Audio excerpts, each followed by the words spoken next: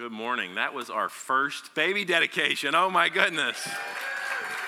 How cool is that? We are really going to miss you guys. You have been special to us. Oh my goodness. So we are in a real short three-part series called Sit, Walk, Stand. And it's actually, I took the name from a book by Watchman Nee. Anybody know Watchman Nee? Yeah, really great author. And the book is, Carol actually brought it to me. My book is on my Kindle, so I couldn't hold it up. But she brought it. It's really little. I mean, it's super tiny. You can read it in, it's like one sitting. But it is extraordinarily powerful. And what it basically does, I probably didn't do a great job introducing this last Sunday, but what it does is it takes a look, although brief, at the entire book of Ephesians. And I would actually commit the book of Ephesians to you to read, because the book of Ephesians is really a crowning sort of theological work of the entire scripture. I mean, Paul really outlines all of what it means to be a believer and to walk with Christ Jesus.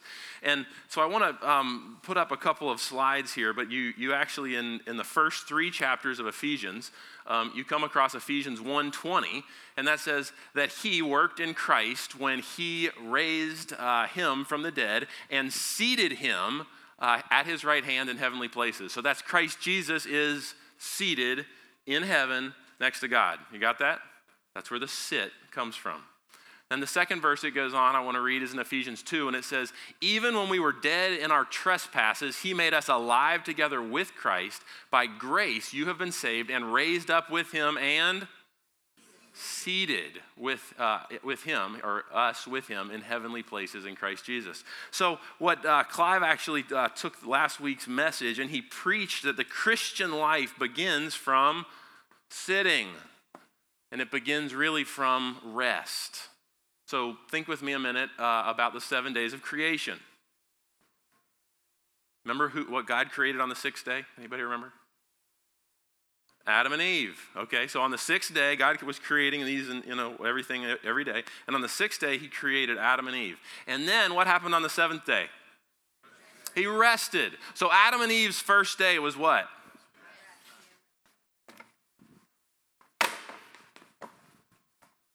Sit. Adam's first day, Eve's first day alive, was literally from a position of rest. It was from a position of being seated. And that actually grates against almost everything we are taught in America. Work harder, be better, improve yourself, pull yourself up by your bootstraps. You can do it. And now let me also say, there's some elements of that are wonderful. I mean, the Bible is full of advocating personal responsibility. I'm all for that. But here's the deal. You cannot walk the Christian life out unless you begin it from a place of rest. Unless you begin it from a place where you are seated. So Ephesians 1, 2, and 3 literally unpacks the entirety of the gospel. And then it kind of comes to this culmination where it goes, Christ Jesus was crucified. That's why we started off with the Apostles' Creed. But he was crucified, dead, buried. He descended into hell. And then when he rose again, God brought him into heaven and has seated him at the very right hand of God the Father. And then it goes on to say that for those of us who are in Christ, where are we? Seated at the right hand with him. Blow your mind.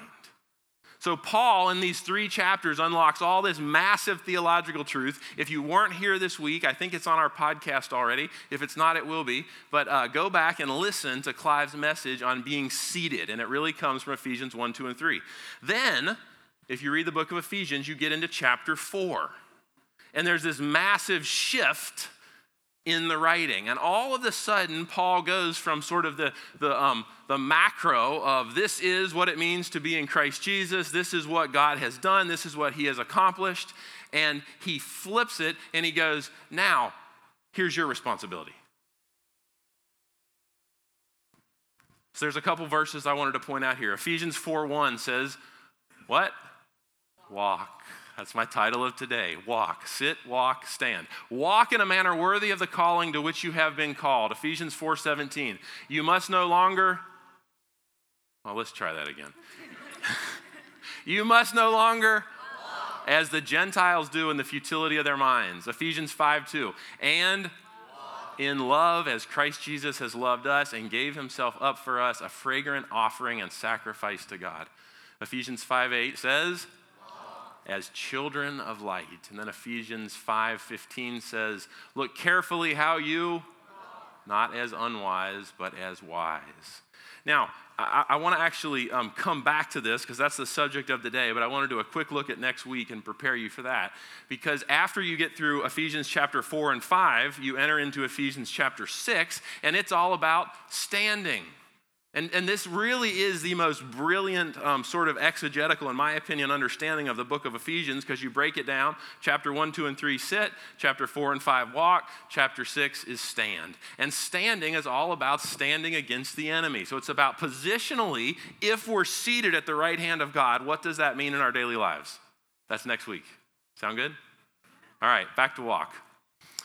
So we're going to jump in here, and I am going to read... I'm in Ephesians 4. I'm just going to read a couple of verses out of 4, and I'm going to trust you to read the rest of it. So let's start in chapter 4, verse 1.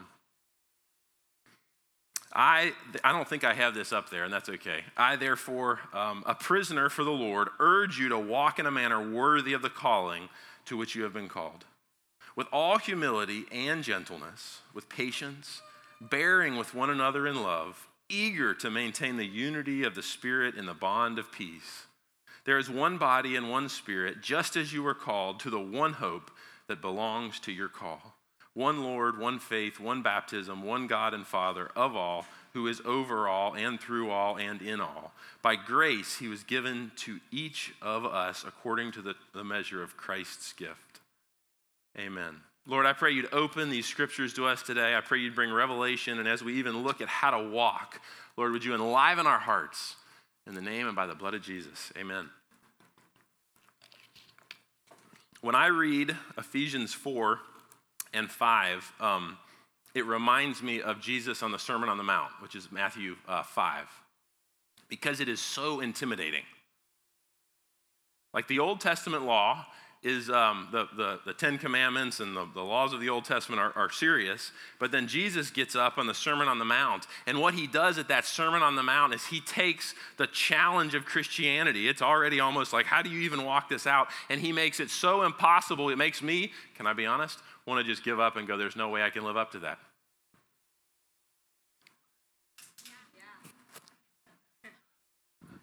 Yeah.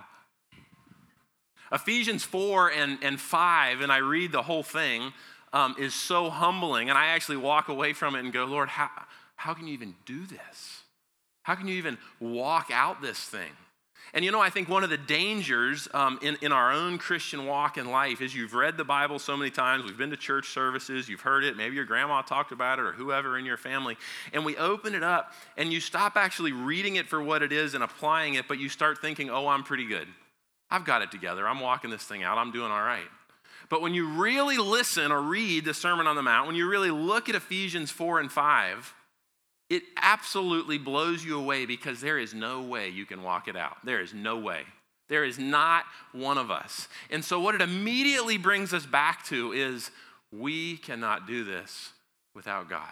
So my first point that I actually want to put up here, I'm quoting Jesus on the Sermon on the Mount. It's the very last thing he says on the Sermon on the Mount. And he says, be perfect as your heavenly Father is perfect. I used to read that and go, what? What? How am I going to be perfect? I remember sitting in a Bible study with a group of guys and a kid brought this up. And we're like, how are we supposed to be perfect? This is crazy. But hear me. That's the power of the gospel because it brings you to the place where you go, I can't. Jesus, will you do it in me and through me? And that's the gospel. That is how we walk with Christ Jesus. Be perfect as he is perfect. Now, I would actually encourage you, and I'm talking about the Sermon on the Mount, so I do have to say, some of us are going to Israel in September. Who's going? You're actually going to stand there where Jesus preached it. You are going to stand where he stood. And one of the things that you're going to do is going to be so cool. We're going to be there is you'll send people to the rim of that canyon, which is just up from the Sea of Galilee, and somebody will speak in the middle of it, and you will be able to hear a man's voice at the top of that rim where 10,000 or more people could have gathered. It is incredible. Make note. It'll blow you away. All right. So how do we walk?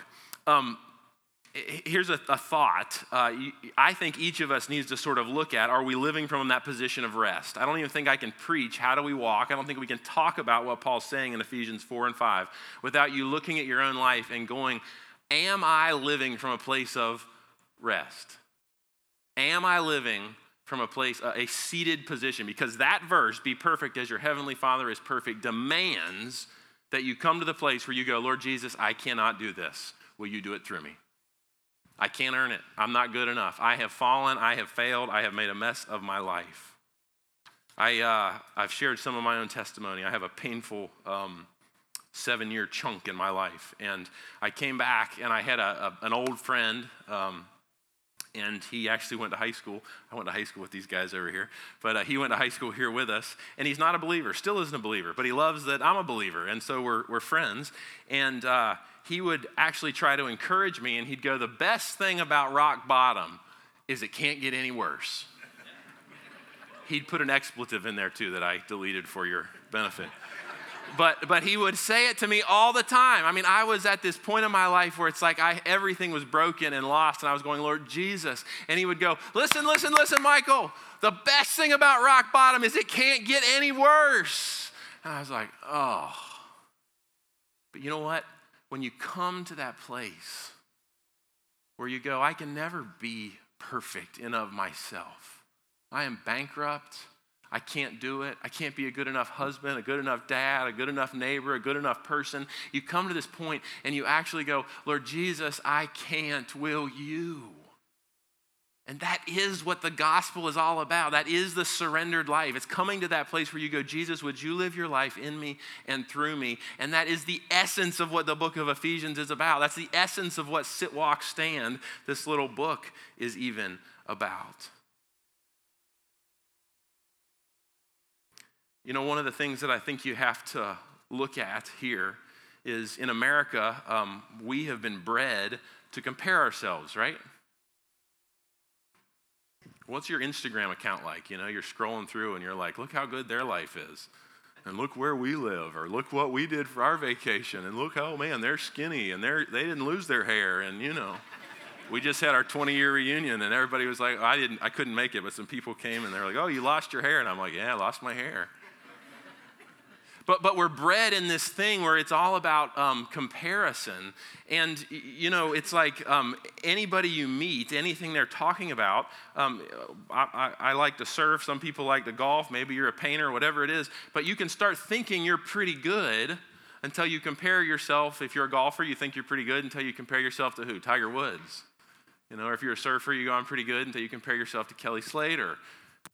If you're whatever, a painter, and you know you're great, or a poet, or whatever, you can go on and on and on. But here's the point: is you know you can actually start thinking that you're doing pretty well until you compare yourself to the standard.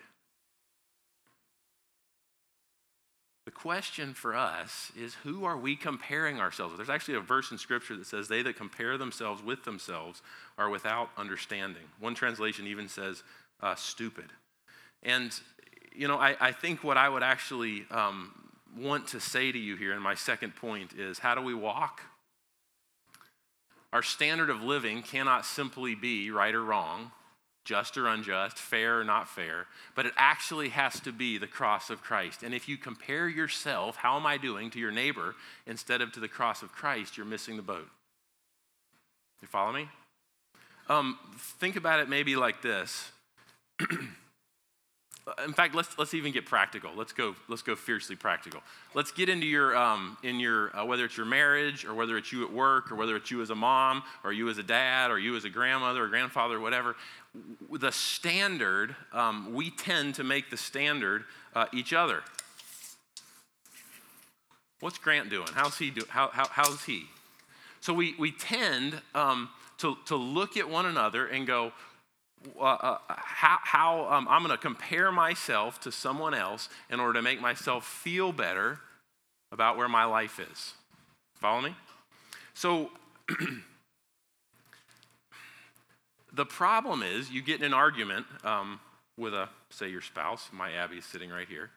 And somebody says something and you bow up and you're going, but she or but he, if they would only, instead of looking at the cross of Christ. You follow me? See, the cross of Christ, what did Jesus say? Forgive them, for they know not what they did or are doing. The cross of Christ puts us at this standard that is so high that all of a sudden our rights and what we think we deserve, and this wasn't fair, this isn't just, sort of melts away. I want to give you a practical example in my life. I could give you about 1,000 examples of when I have responded really poorly and have not actually used the cross of Christ as my rubric, as my measuring tape. But there was a situation a few years ago in my life, and there was a couple there was a group of people that got angry and poisoned against me. Can I say it like that? I'm going to try to be gentle here. And I was really hurt, like really, really, really hurt. And we were over, I had my family, and we were over walking at a place, and I saw one of the people, and they were exercising, and I was dressed up because I was just come from a meeting, and I saw them, and I had been working like diligently in my 5-year journal and in my prayer to forgive and to let go. Some of you who are actively working on forgiving, that's hard, isn't it? So I'm working on actively forgiving, and I see one of the people, and I think, this is an opportunity. And they'd been exercising, and so I went up and saw them, and I was about 50 yards away from my family, and I walked over, and they were at a water fountain, and I went up and I said, "Hey, it is so good to see you." And they were drinking out of the water fountain, and they put their hand under the water and filled it up and threw it at me. Yeah. And I'm dressed up, and in that moment, what do you think I was like? I mean, I'm a pretty nice guy until you cross me. I'm a pretty nice guy until I don't get my way. I'm a pretty nice guy until things stop going like I think they should go. And if we're honest, we could flip that and go, you're probably pretty nice until your will's crossed. And I literally sat there in that moment with water on me. And it was like all my old hurt came back. Forgiveness is like an onion, by the way. You get through one layer, and guess what you find under it?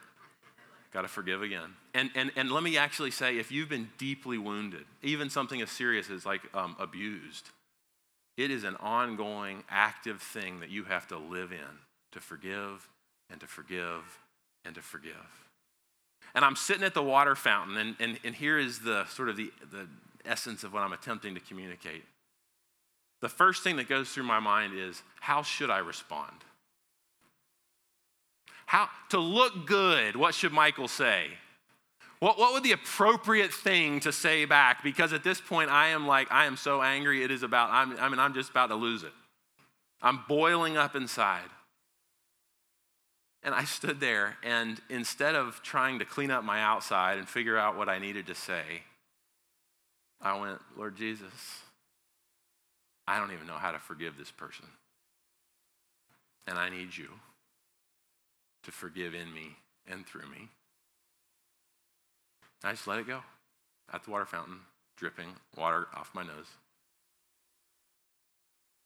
And I just looked back, and it's like the Lord Jesus did this thing inside my heart where he changed me. That's what you got to hear. I didn't sit there that day and go, how should I respond? What is the right word to say? How should I clean up the outside? You remember Jesus got really angry at people who cleaned up the outside but neglected their own hearts. And I almost fell into that. And I could tell you 1,000 stories where I did. But in this one instance, it was this moment. And I just went, "Lord Jesus, I don't even know how to forgive. Would you forgive for me?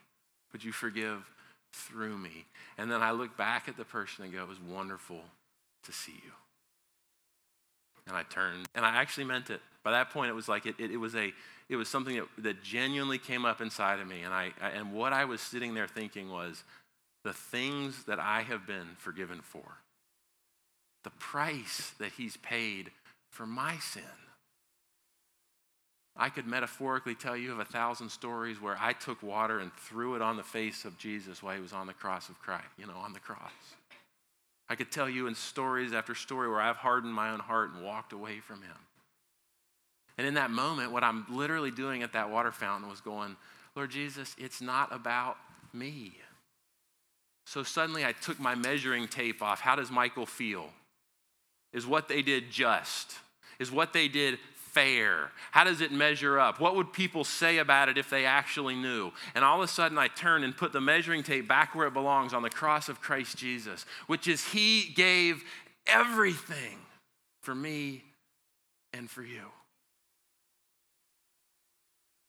I think in the process of walking out the gospel, when you look at Ephesians 4 and 5, it is so intimidating to read because there's so much in there. Be angry. Don't be angry. Don't let the sun go down in your anger. Be patient. Be kind. Be gentle. Be loving. It's like, oh my goodness, it goes on and on and on. But the point is that you actually get that measuring tape where it belongs, on the cross of Christ, and you're living life out with him at the center. So when he is at the center, when you're on him, what he has done and not what you've done or what you deserve, all of a sudden everything melts away. It all goes away. And all of a sudden you're not performing. I've spent much of my life performing, trying to look right. I say, I don't ever want to do that again. I just don't. I'm not interested. I want to actually have a heart that's postured right before the Lord Jesus so that his love and his spirit actually rises up and flows out. That's what I want. And sitting at that water fountain that day, that's all I did, because I was angry and I was hurt and I was frustrated and I couldn't believe it. I was also disappointed with God. Can I say that? How could you let it get to this point, God? And I got my eyes onto the cross of Christ and went, oh my goodness. I'm measuring the wrong thing. It's not about whether I'm treated fairly or justly.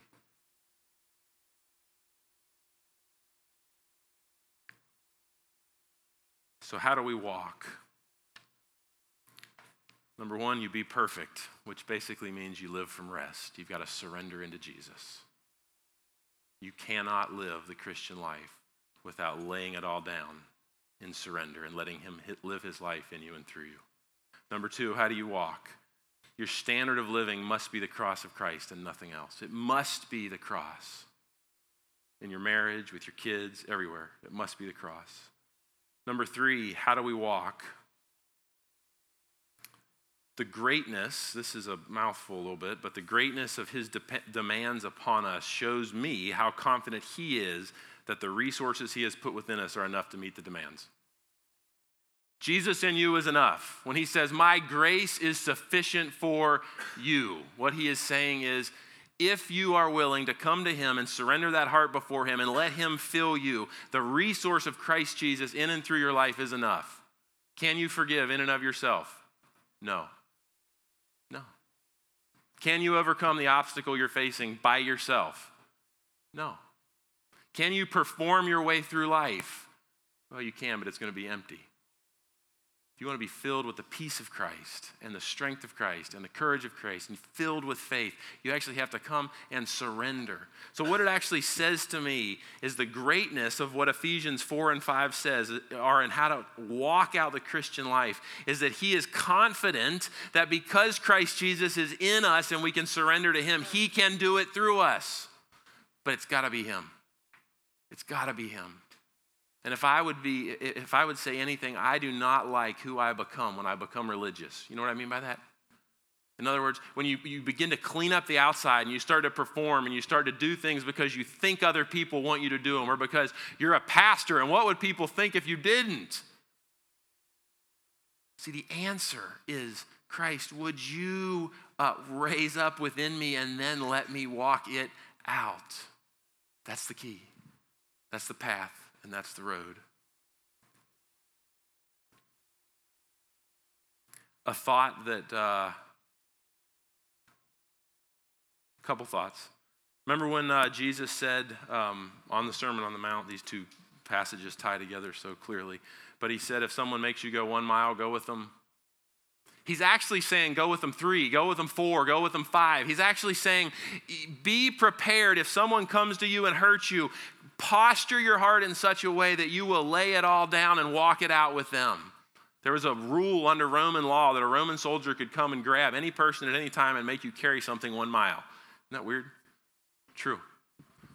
And he's using that because everybody who was listening to him would have gotten, okay, so if a Roman soldier comes and gets you and makes you go 1 mile, you go with them 2.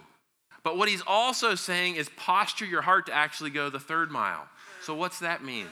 If you're upset and you could go, well, my husband doesn't, y'all fill in the blank, wash the dishes, cut the grass, vacuum, I don't know what it is, or my wife doesn't, or my roommate doesn't, or my partner, whatever your situation in life is. The question goes back to the cross of Christ, and all of a sudden you go, but he did. And you go the 2nd mile, the 3rd mile, the 4th mile. Because when you get in context, the price he paid and what he laid down, all of our little squibbles, you know what I'm talking about, squibbles, just melt down.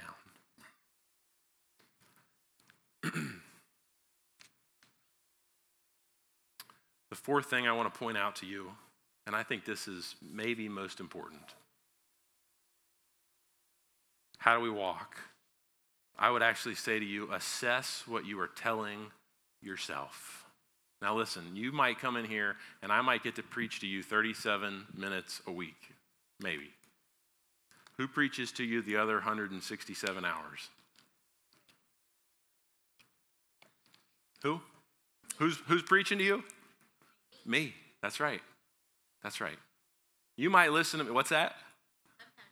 Sometimes mom and dad, and that is brilliant. Because you know what? Cynthia, I'm so glad you said that. Because if we're not careful, we can actually create a God in the image of our mom or our dad and spend our life trying to please or make up for that deficit. You ever see that? Abby and I just watched that movie, Saving Mr. Banks. The Mary Poppins movie. Y'all seen that? You say, okay, I got 1 hand. Thank you. I got 2 hands. I cried. I loved it. But what began to unfold in that, and Cynthia, you make such a good point, but what begins to actually unfold in that movie is you have an author and Walt Disney who are both trying to either save or please a father who's no longer alive. And see, if we're not careful, you can actually create God. If you're not looking to the Bible and looking to the Word to actually author who is God, you can create him in the image of a father, and it might be the image of a father you never knew. You might go, I'm adopted, Michael. I didn't even have a dad. That's what I'm talking about. I was a foster kid. There you go. So the question then literally becomes, someone is preaching to you 168 hours a day, or 168 hours a week, what you are saying to yourself is what you're going to live out. I'm a failure. I'm a bad dad. My marriage is terrible. What am I going to live out? It's going to be like a self-fulfilling prophecy. The world would even tell you that. I literally get up in the morning and I have a set of declarations. I've got a 5-year journal, and I start my day by reminding myself, Michael Mattis' sin has been paid for at the cross of Christ Jesus. Michael Mattis is a son of the Most High. Michael Mattis doesn't lose his temper and be ugly and horrible to people at water fountains. I don't say that part. I do say the other stuff. What you preach to yourself. Why do I go, get in the 1-year Bible? Because you're actually allowing your heart and your soul to be washed with the water of the Word. I think the greatest risk for us American Christians is that we get stuck in our religious sort of hoity-toity, uppity thing, and we start going, I've got it all together.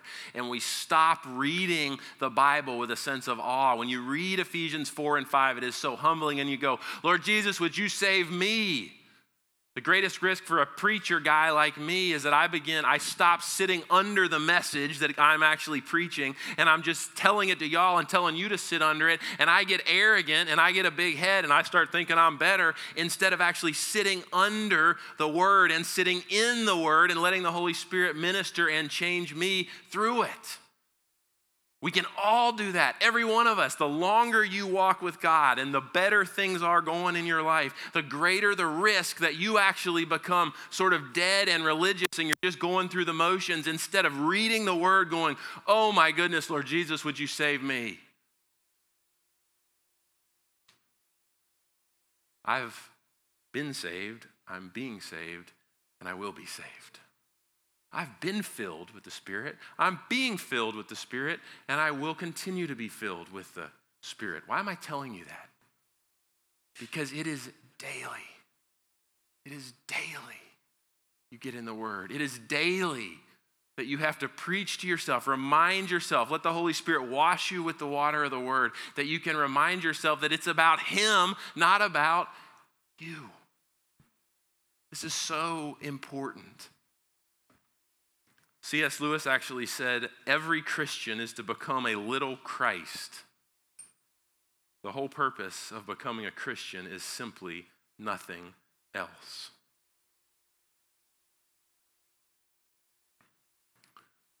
What you preach to yourself is the way you will live your life. And I'm actually encouraging you. Remember when we did the breath prayers at the beginning? We said what we're thankful for. I do these little breath prayers. I think it was Brother Lawrence or somebody who coined that phrase. I got it from somebody else. But it's literally going through the day and you're going, Lord Jesus, would you forgive me? For whatever it is, fill in the blank. Lord Jesus, would you fill me?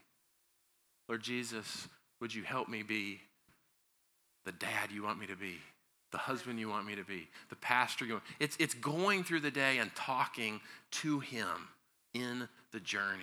It's relating to Him, and then it's allowing Him to live His life in you and through you. It's like it's almost hard to get your head around.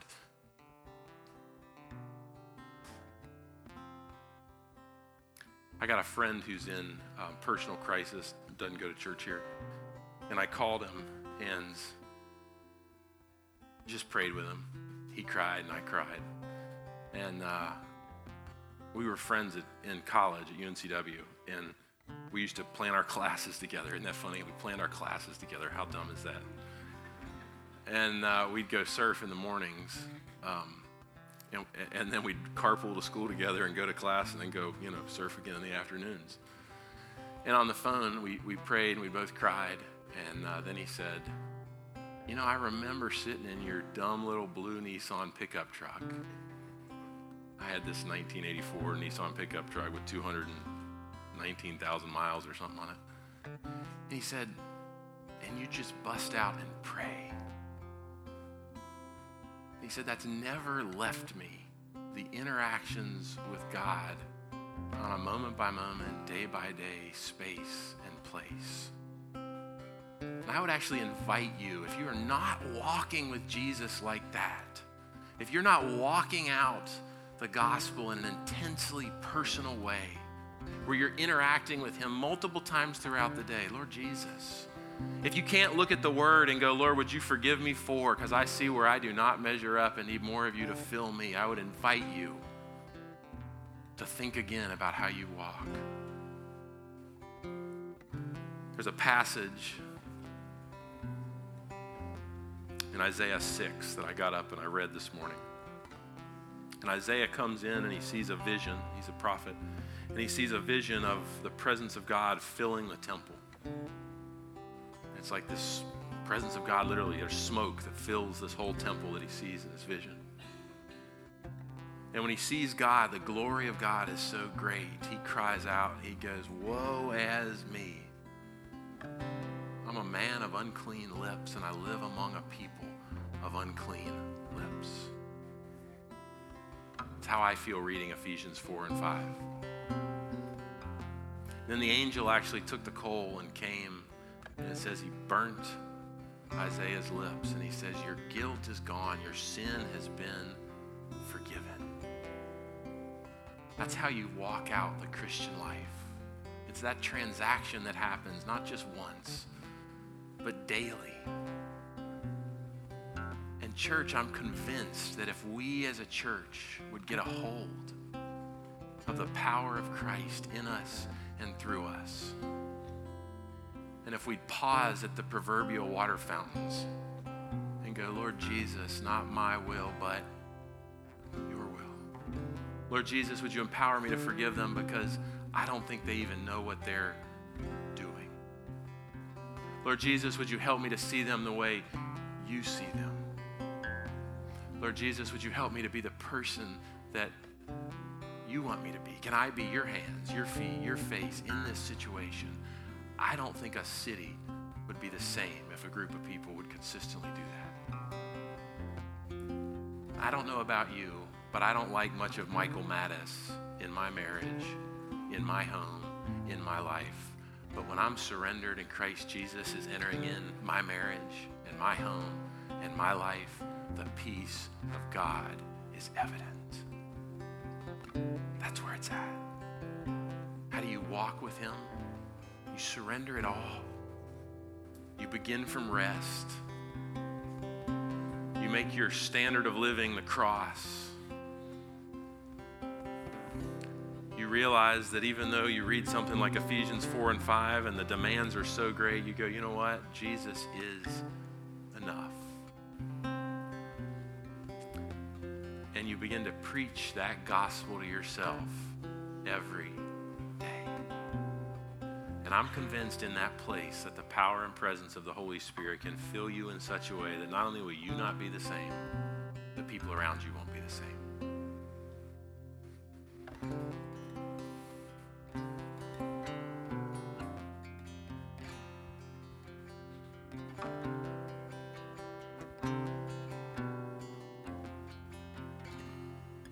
I believe the Lord has called this little church to powerfully walk out the gospel in this city.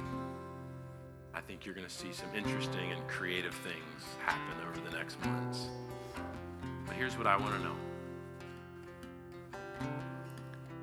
Will you walk with him like that? In that open-handed posture of surrender? Letting him work in you and through you. Not working for your salvation. It's already been done. It's already been done. Christ paid it all. But letting him work it out as you walk. Let's stand, and Perry, can we sing a song?